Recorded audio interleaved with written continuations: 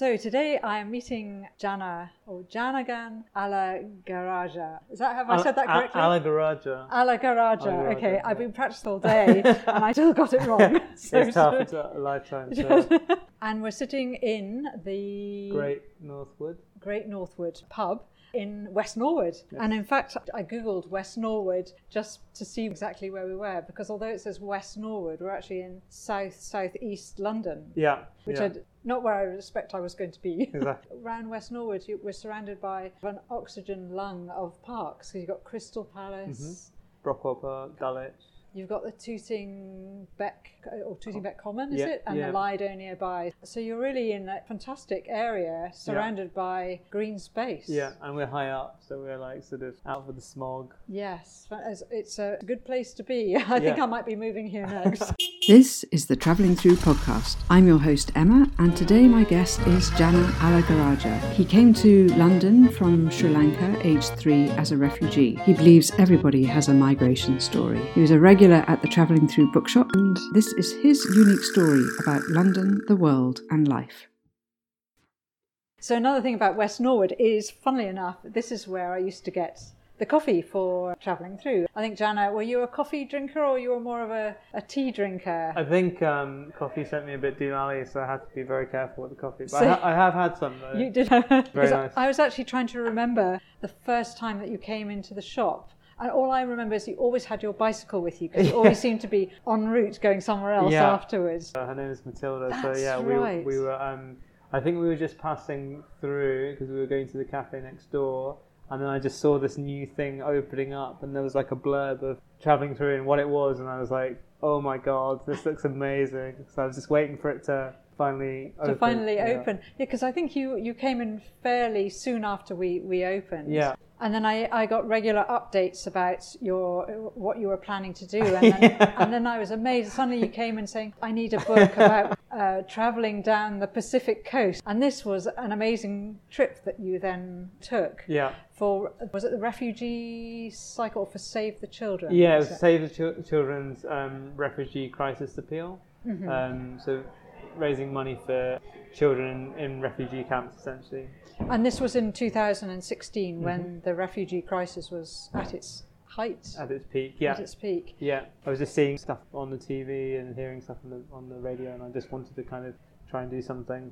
One of the things that intrigued me was that during this cycle ride, you were carrying an urn of tea so that you could stop and have conversations with a cup of tea along the way. Yeah, I called it empathy. Empathy, but playing on the word. Yeah.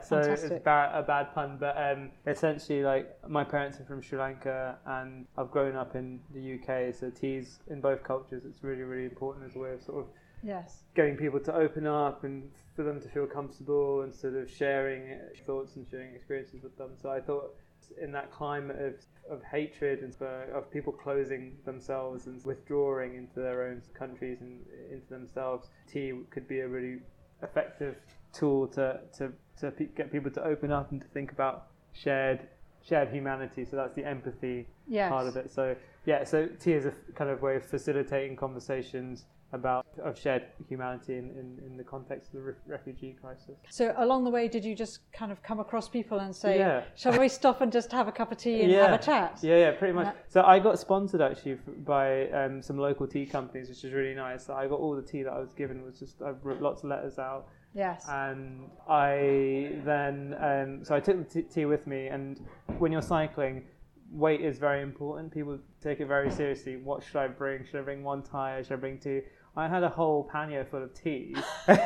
So, it's lots light of... though, isn't it? I had a lot of it, I had tea from like Syria and Iran and Sri Lanka. I had lots of different teas with me. So that is a real talking point in itself, isn't it, before you even get on to talking about the refugee crisis. Exactly, yeah. So it was a bit strange. And then I sort of got some bunting, actually. And Americans, they'd never... The word bunting is like a new thing for them. I mean, they're like, is that like hanging triangles? Like, what is that? So we would basically, we would be riding and we would be camping the whole way through from up from Vancouver down to Tijuana along the Pacific coast.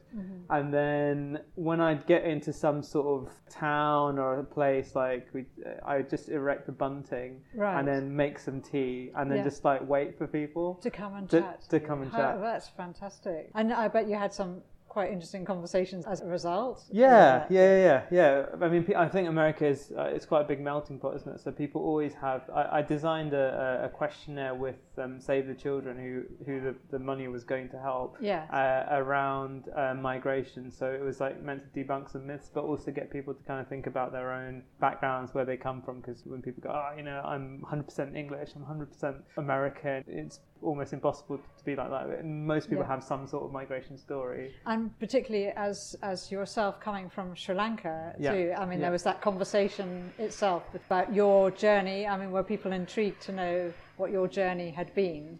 Yeah, I guess so. Yeah, some people asked me. I mean, I think when they think of an English person or a British person, they don't think of brown skin. They've got this stereotypical sort of image of someone in their mind. But yeah, I think the thing about being from the UK, well, more specifically from London, is that we've all got sort of stories. I think it kind of, thinking about my own story, connected me up to what was going on with these people, because my parents came here as refugees in the 90s, and I was 3 years old and we came here. Right.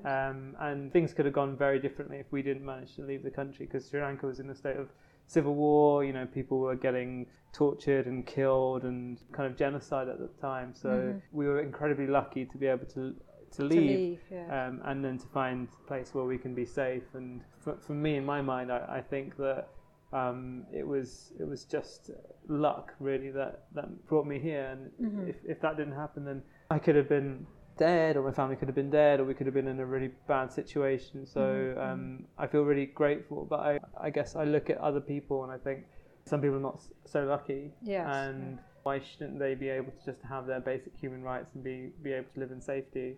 And I think we all have responsibility to help people who don't have a choice. If you can't live in your own country because it's not safe, then we have a responsibility to try and help. Because we could all be in that situation. For sure. Yeah, you never know how things can turn around just like that. Yeah, exactly. Yeah. Wow. So there's a link that we can give the listeners to. Have you closed? Yeah, it's not open anymore because I think we hit our target, but they can still donate to Save the Children, because their work with refugees is still ongoing. So. Right. Okay. So we'll do that in case anyone is interested. Fantastic. To do that. Anyways, you're here to be part of our Travelling Through podcast. Thank you. I'm thank you for the invitation. Very excited to have you as one of our guests. Okay. Thank you very much. I mean, you've been working all day, so you probably wanted to go home and put your feet up rather than come and sit in a pub and talk to me. But no, I've been looking forward to it. Well, that's good. Okay. Well, the way I'm basing it is like 3 sort of groups of questions with some quick fire questions to kind of loosen it up or liven it up in between. Okay. So, but I'm sure it will all be lively, I'm sure. But you kind of touched on it already about what brought you to London, and that was, I mean, you were 3 years old then. And so what was the situation that brought you here? So as I said, my parents are Sri Lankan Tamils, and post-independence in Sri Lanka, when the British left, there was a sort of increasing racial tension between the different ethnicities, the Sinhalese and the Tamils in Sri Lanka, and then it sort of all came to a head in the late 80s, and there were huge riots. People were getting burnt alive and people were being killed, and my parents were living in Colombo and I was a baby, very young, and they basically felt so unsafe that they had to leave. So they managed to get an emergency visa from Amnesty International, and they just managed to get on a plane. I already had an aunt who was living here at the time, so they came to the UK, but they didn't really, apart from my aunt, they didn't know anyone else here. They'd never been to Europe, never been to the UK, didn't know anything about the country, didn't really didn't actually want to leave their country. Of course, so I was sort of brought up with that strong sort of sense of we're just here because we had to be here. We had to leave. Yes. We're not from here, and we're not British. But we also, even in Sri Lanka, this is the thing about racism, because you think, oh, it's racist in Europe and racist in America. But actually, I mean, in Sri Lanka, that was extreme racism. They had to leave because of racism from their own country.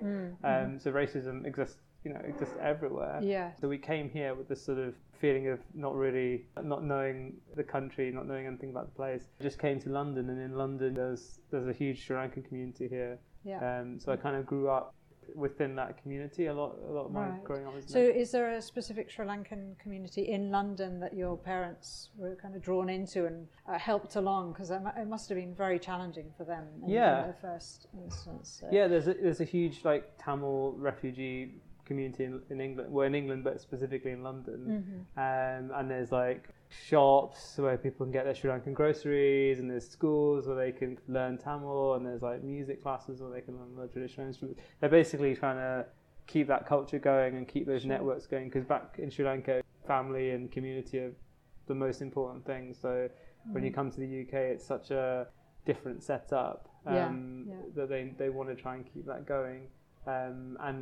That's how I grew up. But then at some point you feel like that I'm not the same as you. So that was an important thing as well, because I think as a kid of refugees, or as a sort of really young refugee in the UK, you really do have a sense that you're not Sri Lankan, or you're not, because my parents feel Sri Lankan, they grew up there, they're from there, but you also feel like you're not British, so you kind of are in a very strange place. Yes, neither one thing nor the other. For sure. And you're trying to absorb both cultures, I suppose, and work out who you are in amongst all of this. Exactly, yeah. And I think London is a good place to do that, because in essence you can kind of be whoever you want here. No one's going to judge you. But I think if I was in another place where I felt like I didn't fit in, that would have been a lot harder. Yes. And did your parents ever believe then, and made you believe that you would go back to Sri Lanka? Or was it always that you were just here, but you'll be going back soon? Or was it always a case that you were here and that's it, this is going to be your life? I think that we couldn't actually physically go back until about 2008, because the conflict was still ongoing. Of course, so that's relatively recently. And I think they've been so traumatized from the country, like everything they had gone. All their property, all their cash, they had to retrain when they came here, like their degrees and all that, all taken away. So for them, like when they went back, or if they wanted to go back, they'd be really paranoid and suspicious. So I don't think they thought of going back, but they did. I guess they did idealize it a little bit, because it's the country where they're from, and they were kind of going, "Oh, in Sri Lanka you can do this, in Sri Lanka you can do that, in Sri Lanka you can do something else." But I guess that was a Sri Lanka of the 70s and 80s, and then. And it's all changed. Completely changed. Completely changed. So. And we'll get onto that soon. Okay. So, I mean, obviously you came here as a 3-year-old child. So in terms of the challenges that you faced growing up in London, were there challenges for you, did you find? Or were you just a kid growing up in an environment where there were lots of children in a similar situation to yourself? I think the point to make is London's a really diverse area. So I grew up in Tooting initially, and then we moved to Kingston upon Thames. So when I was in Tooting, which is like back then was really a kind of immigrant hub, lots of Caribbean kids of like Caribbean descent, and Indians, Pakistanis, Sri Lankans. So that was pretty much everyone who was there. When I was growing up there, I had no problems at all. Totally fine. Everyone. It was so many different cultures. Yes. And you kind of learn from the different cultures, so I probably knew more about Caribbean culture than I did about white British culture, just because like that was the context that I grew up in. Right.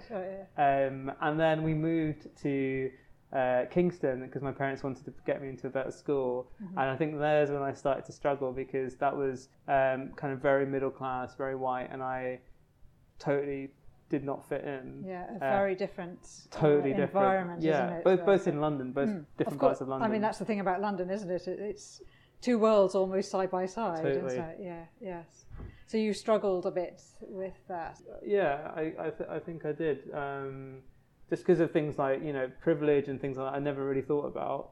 But then I was sort of like confronted with that a little bit, and ideas of kind of not belonging, not fitting in, and not necessarily an overt sort of people going, oh, you don't fit in, but more, I guess, feeling like you're not one of this group of people, and you, as a consequence, you don't get in these sort of old boys club, or you don't get into the special clique that some people can just go through their whole lives. So, whereas in Tooting, in that sort of immigrant hub, no one belonged here, so everyone kind of was in the same mindset of we've got to all work really hard because nothing's going to be given to us on a plate. Whereas, so that felt a bit more comfortable, or kind of, it made more sense to me. Whereas when I went to Kingston, it was just like really strange. And is that maybe why? I mean, West Norwood seems really, again, kind of more multicultural, I suppose, as a district or part of London.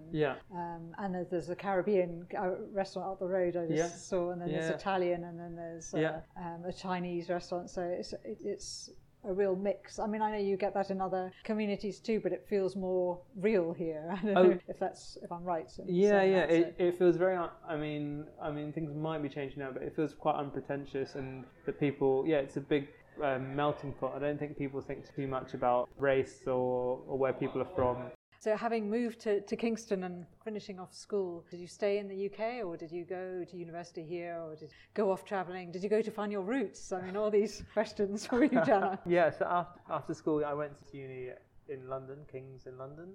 I didn't actually leave the city for a few years, and then I think I got a bit depressed, actually. I just had an episode of depression, and then I was really struggling.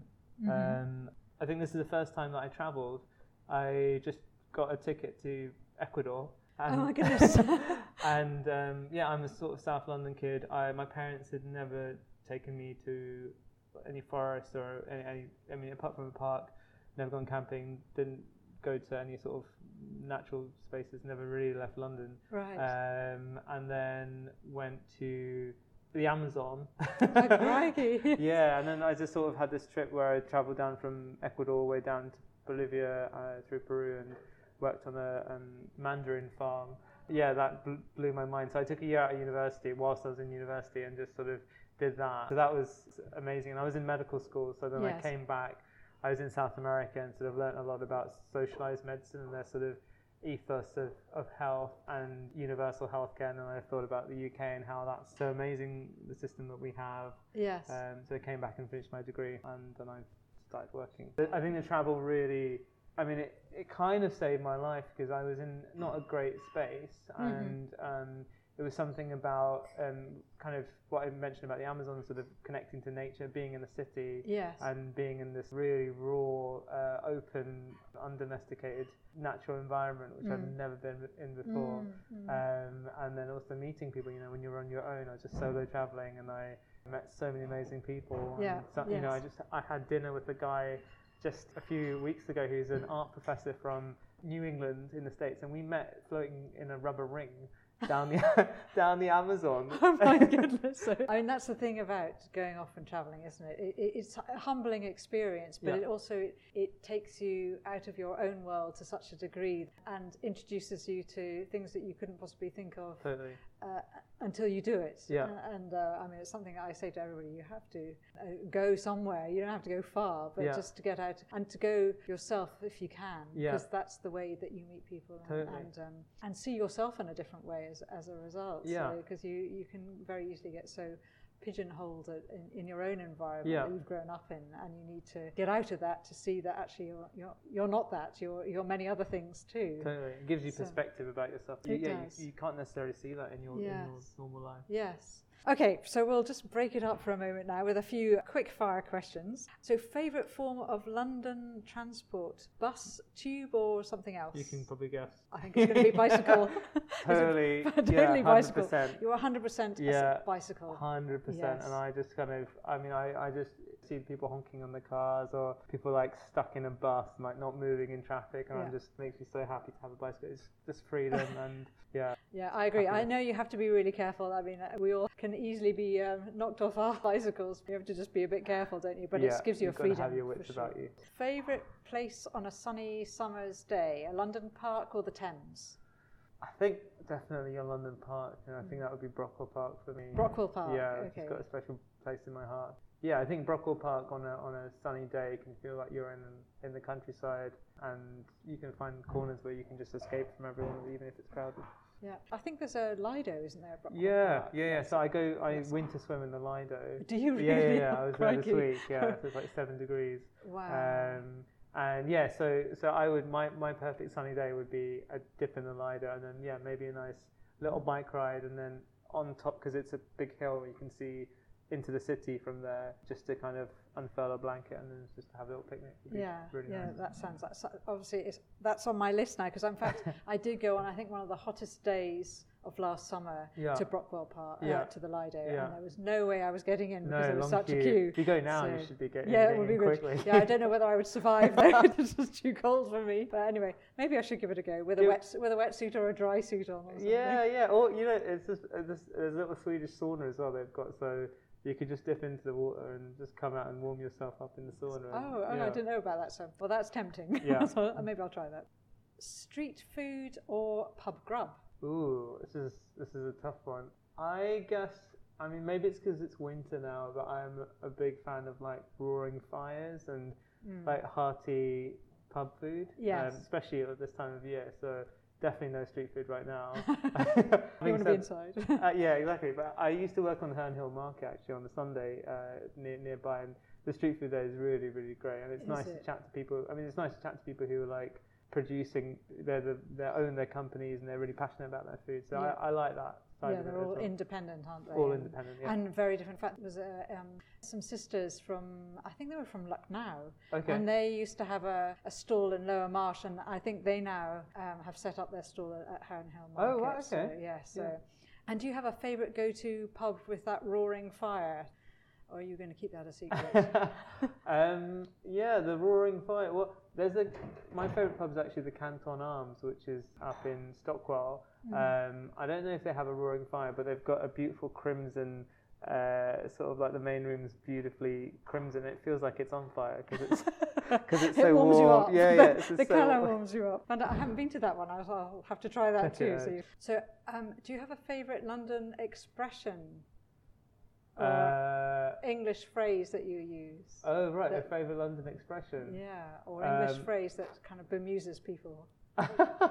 Well, I don't think my favourite expressions probably aren't like appropriate for your podcast. But, okay. But keep it clean, please. Keep it clean. Try my best.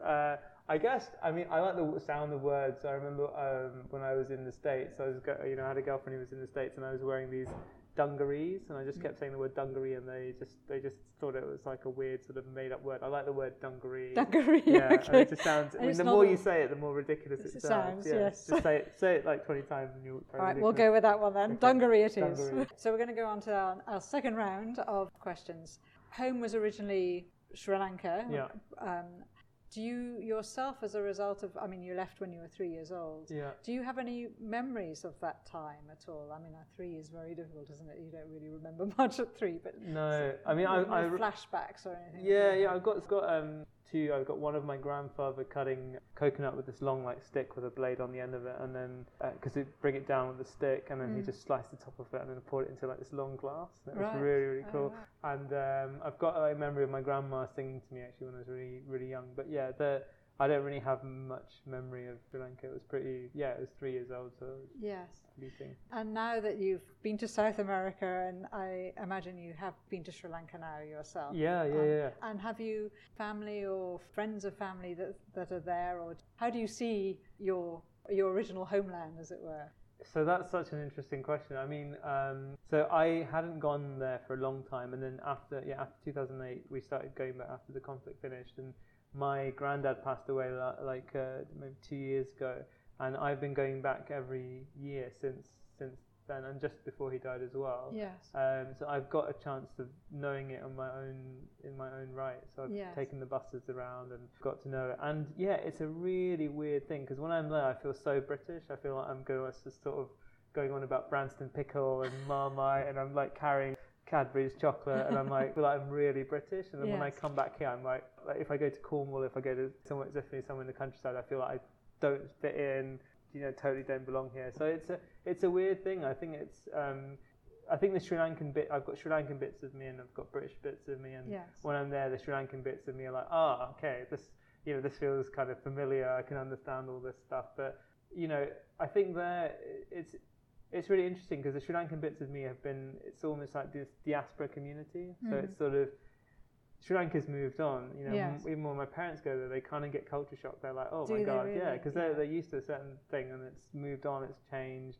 So what the Sri Lankan culture I was brought up with was this kind of in a bubble because it's not connected to the rest of the culture. It's sort of like this migrant bubble in the UK. So I think that when I go back, things feel familiar, but they also feel really, really different. Did they actually feel the bubble? Did it feel like it was almost a frozen in time bubble in terms of food as well, or just or certain cultural sort of rites or that you did then, but that in Sri Lanka now people would look at you strangely that we don't do that now. Yeah, exactly. Yeah, no, I think. I mean, if you make the parallel with the UK, if you had English people who left England in the 90s and went somewhere, and then they had kids, and the only thing that the kids knew about England was what their parents told them, nothing else. That you would have a strange idea of England. Like England's so diverse, different people. Like look at Brexit, look at the politics, look at the music, the culture. It's really like heterogeneous, you know, lots of different influences, and people disagree with each other. Whereas what I got brought up with was, this is Sri Lankan culture, this is it. And when you go there, you find out it's not true at all, because it's really diverse. It's as diverse as British culture. But I guess what I'm trying to say is that I got brought up with a specific brand of Sri Lankan culture. Okay. And when I went there and I kind of explored the place on my own, I found out that was it's not like representative of what it is. It's actually really diverse, and it's but you know, I wouldn't ever say that I didn't feel when I was growing up. I thought, oh, if I go back to Sri Lanka, I feel this connection with the earth, with the people, and I've never felt. You've never felt that. No. And how about the language? Is that something? Were you brought up speaking Tamil? Tamil. Yeah. Yes. Brought up speaking Tamil. So when I hear Tamil, I always feel at home. It doesn't matter where I am. Spoken in India, in Sri Lanka, in like Singapore, and lots of different countries. So as soon as I hear it, I feel at home. Yeah, so things like food and language are always, they make me feel at home when I was in Sri Lanka. But the thing about Sri Lanka is that even though the conflict's finished, it's sort of in the air, because it's not like they had a Good Friday Agreement sort of thing like Ireland. They didn't have a peace process. They didn't have a sort of reparations like Rwanda. It was just bloodshed, and then that was it. And then they just carried on, and no one talks about it. So in the air when I'm there, because basically I don't forget why we had to leave. I can't just switch that off and say, oh, now I'm on a holiday in Sri Lanka. It's like it's always on my mind. So when I'm there, I'm really sort of hyper vigilant. So I never feel super relaxed. I'm always slightly on edge. I remember someone saying to me, oh, that's traveling around somewhere, and they said, oh, this is your country too. And I just remember thinking, no, it's really not. But I wouldn't. I think the thing that I've learned is, I know some people have a really strong sort of link to a certain country or a certain culture, but for me, that doesn't really exist. I wouldn't say I'm British or Sri Lankan. I'd say I'm neither. I've just got bits of both. Yeah, I just think it's really complex. I'm still trying to understand it now, to be honest.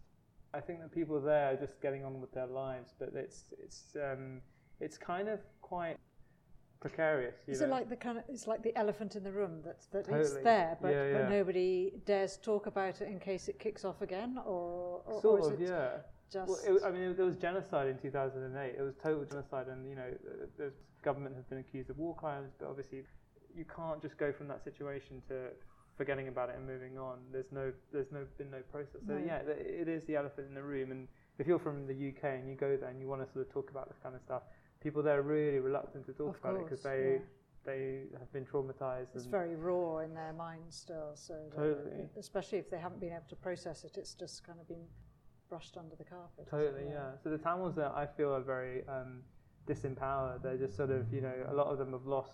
Like if you look at my family, have lost all.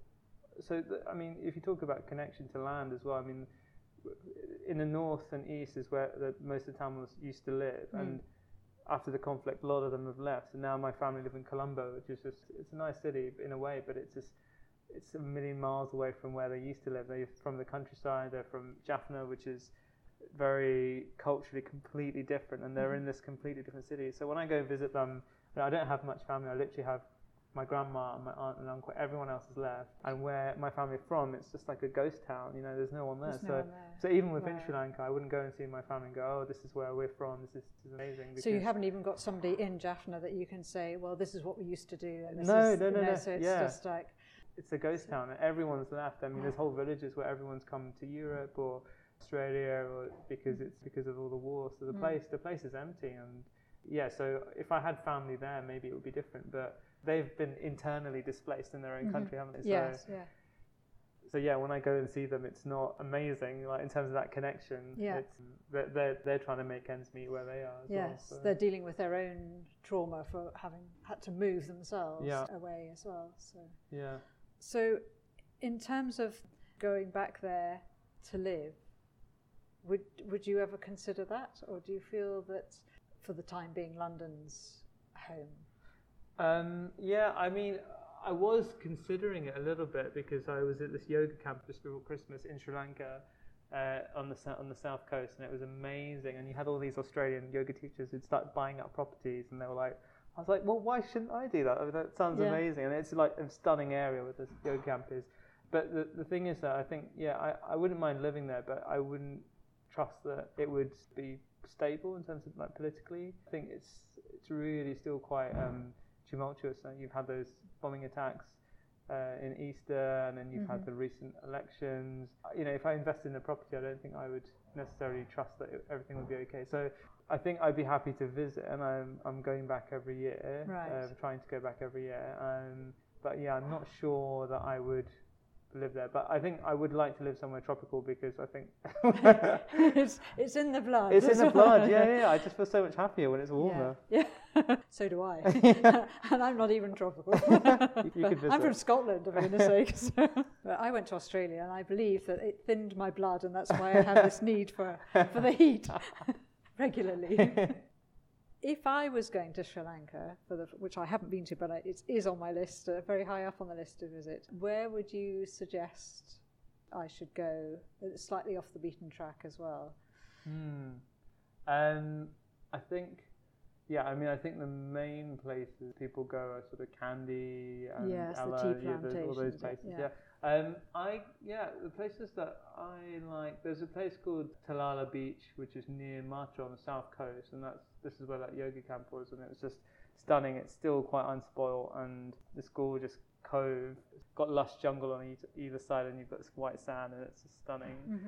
I think Jaffna is actually a really interesting place because it's very untouristic, because of all the problems that have been there. But I think you get a real kind of sense of Tamil culture when you go up there, and it's really, really, it's very different to the rest of Sri Lanka. So I say check that place out. And also, I don't know, I think the middle of Sri Lanka is really amazing for hiking. There's a Knuckles mountain range, which is pretty wild, like dense jungle and like kind of feral mountains. So I think that those are cool places to go. But they're definitely off the beaten track.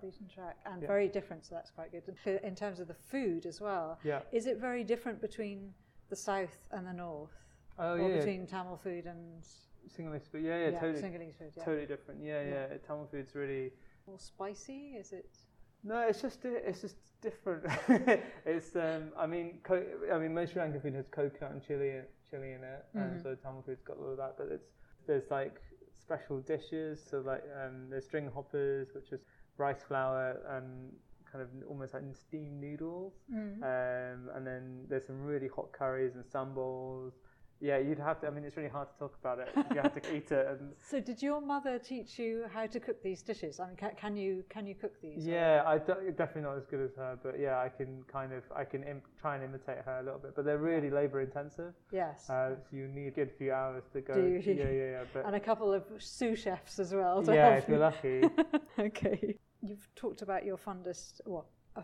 Is it a fondest memory about your grandfather, or have you other fond memories of the place? So just a quick thing about the Sri Lankan identity thing is really interesting, because my grandparents, for me, they're the people that I feel most connected to in terms of the Sri Lankan thing, because they were before this generation, before this war generation. They're just comfortable with their sense of identity. You don't have to leave anywhere, they don't have to go anywhere. They've always sort of grown up there and lived their lives there, and they're really rooted to the country and to that culture. So that when I was really lucky to grow up with them, and I had this strong sense of Sri Lankan-ness through them. Yes. For me, that's like a really important part of my connection to that country is more through my grandparents, right, rather than through my parents. But yeah, fond memories of Sri Lanka. I think spending time with family. Like I went there this December, and I discovered there's like a Tamil Halloween. Oh, really? Yeah, it was really weird. They started lighting these like tea lights and stuff like that, and it's to stop evil spirits coming in. It's December time. Yes. And I hung out with my grandma, and my mum and my sister came as well, and we did all these things, and I just never heard of it before. So I think spending time with family, and also the nature, like I said, like going to that beach was so beautiful, and being at that yoga camp. And for a small country, it's really diverse because it's got mountains, it's got beaches, it's got cities, it's got lots to offer. So it's nice to connect up with that nature. Something that keeps pulling you back to explore more as well, as well as your family. Yeah, there's lots to do. Okay, you've made it go even higher up my list of places to go now after talking to you about this. Okay, I'm going to have another quick round of questions with you. Are you a cinema or theatre goer? I think definitely cinema. Yeah, cinema for sure. Do you have a favourite cinema that you like to go to, or is it more about the film? I think it's more about the film. I know the Ritzy in Brixton, I've always got a soft spot for the Ritzy. Yes. They also have bands playing there upstairs now as well. Yeah, Which is quite, it's got different things going on different levels. Yeah, so, like a little hub. Good choice there. Dinner out or nightlife till dawn? Oh God. Dinner out, nightlife till dawn. I do like having dinner with someone and sort of having a chat with them. Yes. And then maybe dancing afterwards. Or something. Okay. Yeah, where would you go for both those things? Dinner out. That's such a good question. Where would I go for a dinner out? I guess. I mean, my friend Isa actually she's got an Italian restaurant, the one you were talking about before, just the Garden Cafe here. Oh yeah. Really? That's okay. And it's really hearty. I think it's like northern Italian food, so I'd probably go there. And I know her, and it's nice, like to kind of know the person that you are having in the restaurant that you're having dinner with. It's really nice. Yes. And she might even give me a free pizza or something like that. Throw it in. And drinks or dancing afterwards. Well, there's a bar called Cafe Cairo in Clapham North. They're like a sort of Bedouin Egyptian themed bar with lots of little like rabbit warrens underneath. Okay. Yeah, and they've got free toast. Free toast. Yeah. So that's a winner. Sold to you. Okay, I'll have to check that out when I'm next. Got nightlife till dawn. Of course. Favourite place to go walking or cycling in or around London? Okay, that's a really good question. Favourite place to go cycling, I'd say. Oh, that's a hard one. There's so many good places to go cycling. I think I always like the Embankment actually, because I started cycling in London about 10 years ago, and there's so much change. Like now, yes, it has, isn't it? Yeah, now there's like all these cycle paths and routes. Cycle paths. Yeah, when I started, they just had you were just on your own basically, and it's still not great, but it's improved a lot. So I think Embankment's split off now. They've got their own cycle lanes. Yeah, they do. Yeah, and it's amazing. Like I love just cycling up and down. I don't do it very often, but when I do, I really like it because you're literally in the centre of London, and which is really nice. So that's probably one of my favourite cycle bits. And then walking in London. Sydenham Woods. Okay. Yeah, Sydenham Woods. So the Great North Wood, actually, the point of the name of the pub is that there used to be a huge wood called the North Wood across London, across southern England. Right. And Sydenham Woods is like one of the few remnants of that wood. I didn't realise that. Yeah. So it's an ancient woodland, but it's a tiny speck of what was remaining. I don't think I've ever been to Sydenham Woods. I mean, I've seen it on the map, but that's about as far as it's got. Yeah. So I'll have to add that to my list as well. Yeah, you've got lots of things to get busy with. I'm going to be very busy. Okay, so we're on to our third round of questions. If you could live anywhere in the world, where would it be? Oh, man. Wow, that's such a... you know what, I think I'm too restless to pick a single place, but I think I'd like to live by the sea. I just feel more and more it's where I'd like to go. And mostly because the sea is always changing. It's very dynamic, you know. It's never, the ocean's never the same. It's the energy, isn't it? It's the energy, yeah. Yes. But also, like, you know, what's washed up, you just go out to the beach and it's like completely different from one day to the next, and and you can engage, you can surf and swim, and you know. So yeah, I'd like to live in the sea. Maybe a warm part of the world. I mean, I love South America. So maybe I'd like to be there for a few years. But I think I'd get too scared if I think about the rest of my life. But just maybe the next few years. That's fine. Yeah, I'd love to go back to South America. Okay. Do you have, well, I think I know the answer to this question already. Do you have wanderlust, or are you very much an armchair traveller?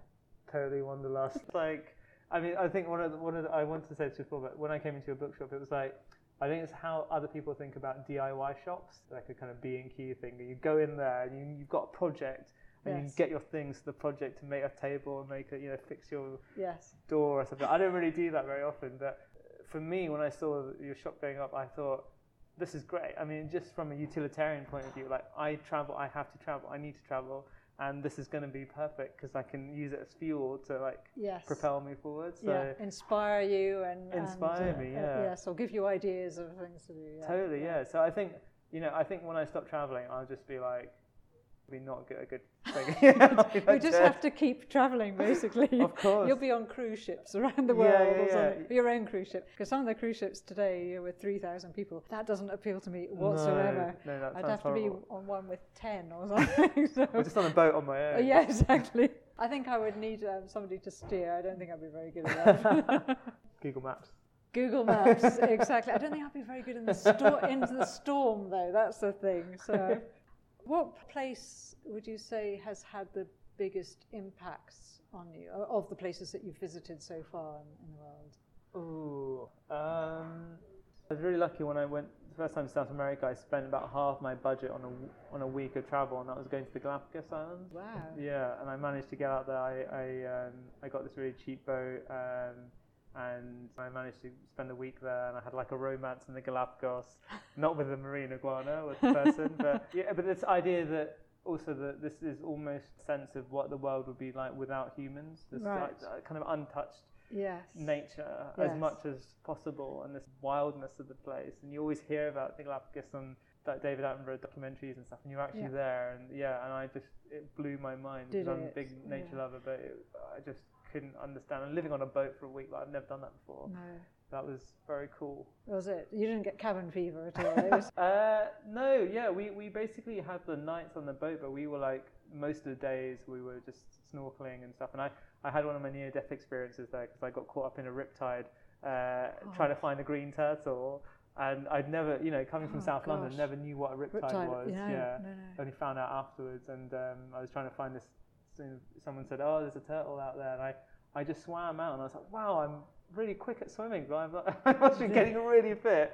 I was zooming out, and then I just found the turtle, just hung out with the turtle, and I just thought, "Okay, now I'm going to come back," and I just turned around, and I was moving backwards, and I got really freaked out. And I managed to get back, and but it was pretty touch and go. So. Yeah. Did anybody come out to rescue you? Because they say you have to swim sideways to get out of it, but in the moment of panic, I mean, I don't know. Did you know how to do that? No, I'd never heard about rescue, what you were meant not to do, and I swam against it. Oh, and exhausted yourself. Yeah, and I was waving for help, and everyone was just waving back from the beach. You know, so that's the thing. It was like properly like near-death experience, and I just came back, and I was like so relieved to be alive. And I think this was that combination of extreme beauty, wilderness, and kind of unearthly sort of magical quality to the place, and then also having that near-death experience put together in the context of this trip as well, which is kind of life-changing in and of itself. Definitely. So that's probably the place that I've changed. And also the sea, it really, I mean, something like that is humbling, but it also treats you to have total respect for the sea. Oh yeah, for sure. It has a power that will take you away if you're not careful. Yeah. So. At least I saw the green turtle though. Yeah, fantastic. I mean, I haven't been to the Galapagos Islands. I'd love to go. It's also on the list. Yeah. So I've got so many places to visit. We'll finish this podcast before I head off.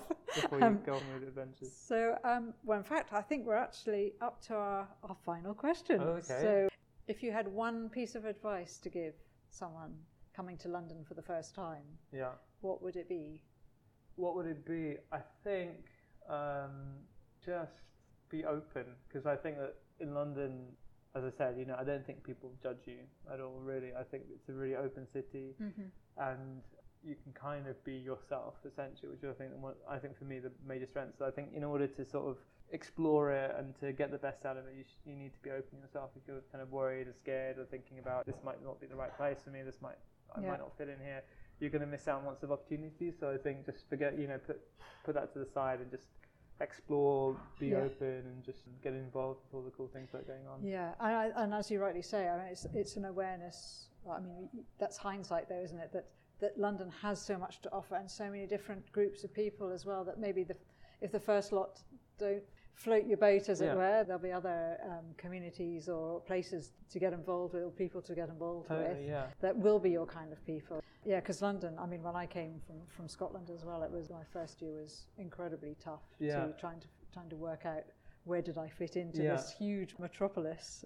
But you do find it's like swimming against the riptide at times, isn't it? Yeah, I think it's a hard city to be in unless you have your tribe, or you have a sense of people that you trust and people that you enjoy spending time with. Otherwise, it can be quite hard. But I think there's so many, like you said, there's so many different tribes of people. I volunteer at the Brockwell Park community greenhouses, and it's just like another world. And there's all these sort of green woodworking carpenters, spoon enthusiasts, and like urban gardeners and all that kind of stuff. And it's a whole different scene there. So I think if whoever you are, there's going to be space for you. Definitely. In fact, actually, that's a very good point about volunteering. It's a great way to get to meet people and also to get to know a bit of London as well. If you're not sure where you want to be initially, it's a safe space as well. Generally, when you're volunteering too, so you're giving of yourself, giving back to the community as well. So well, Jana, this has been such a fascinating conversation with you. I've really enjoyed it, and I've learned a lot as well about Sri Lanka. Yeah. I've been wanting to talk to you about it for such a long time, so it took a podcast for us actually to sit down and have this conversation. I'm glad. So thanks so much for coming on the show and sharing your thoughts of London, the world and life. Okay. We'll obviously share with the listeners all the links that we can of the things that you've been talking about and places as well. And to all you travelling through podcast listeners out there, I hope it's been inspiring for you and you've got some good takeaways from the show. Of course, we'll put the links to everything that we have talked about in the show notes. If you found the show interesting, enjoyable, please share with your friends. Please do subscribe. Do give us a rating and a review, because that's always very helpful. And Jana will be interested to know what you've got to say about the podcast. So we'll be back next week with more travelling through tales from London's melting pot of cultures. The London Pool, what makes you stay and what makes you leave. But for now, take care and thanks for listening.